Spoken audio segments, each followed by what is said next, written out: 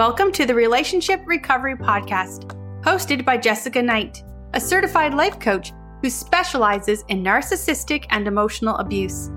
This podcast is intended to help you identify manipulative and abusive behavior, set boundaries with yourself and others, and heal the relationship with yourself so you can learn to love in a healthy way. Hello, and thank you so much for being here, as always.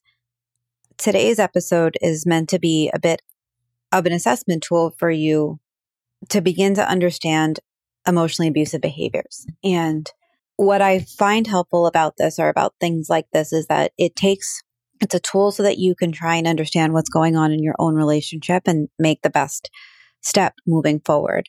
And so a lot of times when we are feeling the way that we're feeling, we're actually told by the abusive person that we're not seeing it clearly, that we've gotten it wrong, that we are not, the way that we view the world is inaccurate. And so the purpose of this is to begin to shed some light on what's actually happening, to give you something that you can use to come back to, that my hope is to validate and to give you something that when you are feeling this way, you can come back to it and say, is this what's happening or not?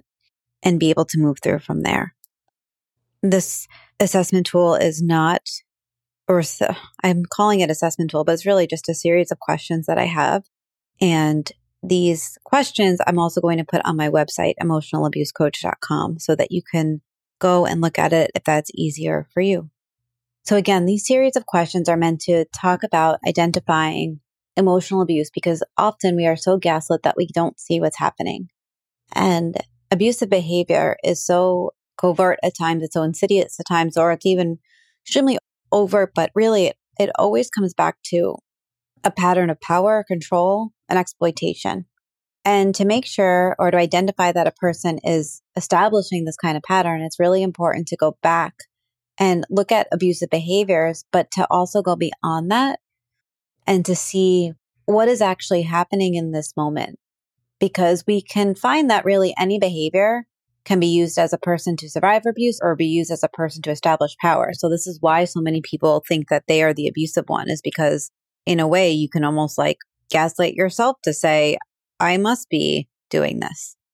And so when we take a step back and look at why this was established, thinking about a lot of the context, the intent, the effect, and looking at the pattern of behaviors, it helps us take a step back from what's actually happening and begin to validate and ungaslight ourselves so that you can make the best decision of what this is and what you want to do moving forward. Again, a lot of people have a really hard time with this. It's a really hard, I think, for anybody to just sit with some of these behaviors and sit with what's happening and not cause ourselves to think, but I did this or but I did that. Use this to really focus on the behavior so you can begin to ask yourself, is this abuse or not? So let's start with context. Context is what's been happening in the relationship over time, even what was happening immediately before and after a specific behavior occurred. What meaning or history does a certain behavior have given that context? What impact does that context have on your ability to take care of yourself in the relationship? It's important to ask yourself this and to put it into context, because often an abusive person will not. And if they do, they'll either deny your reality, that it actually happened the way that you believe it happened, or the context that's there, which is gaslighting, or they'll tell you that you're escalating and that you're making it into something that it's not. We can also look at intent. What are the real, imagined, perceived, expressed, or intuited reasons for the behavior? What's the goal of the behavior? Was the behavior used to establish control, or was it used to regain control over themselves? Was it about having their need met, even if you couldn't meet it? Like you can think about like getting incessant calls while you're in a work meeting, a busy work meeting, and you don't answer, but effect is anger towards you because you didn't answer, not the fact that you were in the meeting and you were busy and you couldn't. You can also look at the effect. Whose life is smaller as a result of the behavior? Who's being controlled or manipulated, coerced, exploited, hurt? Here's an example.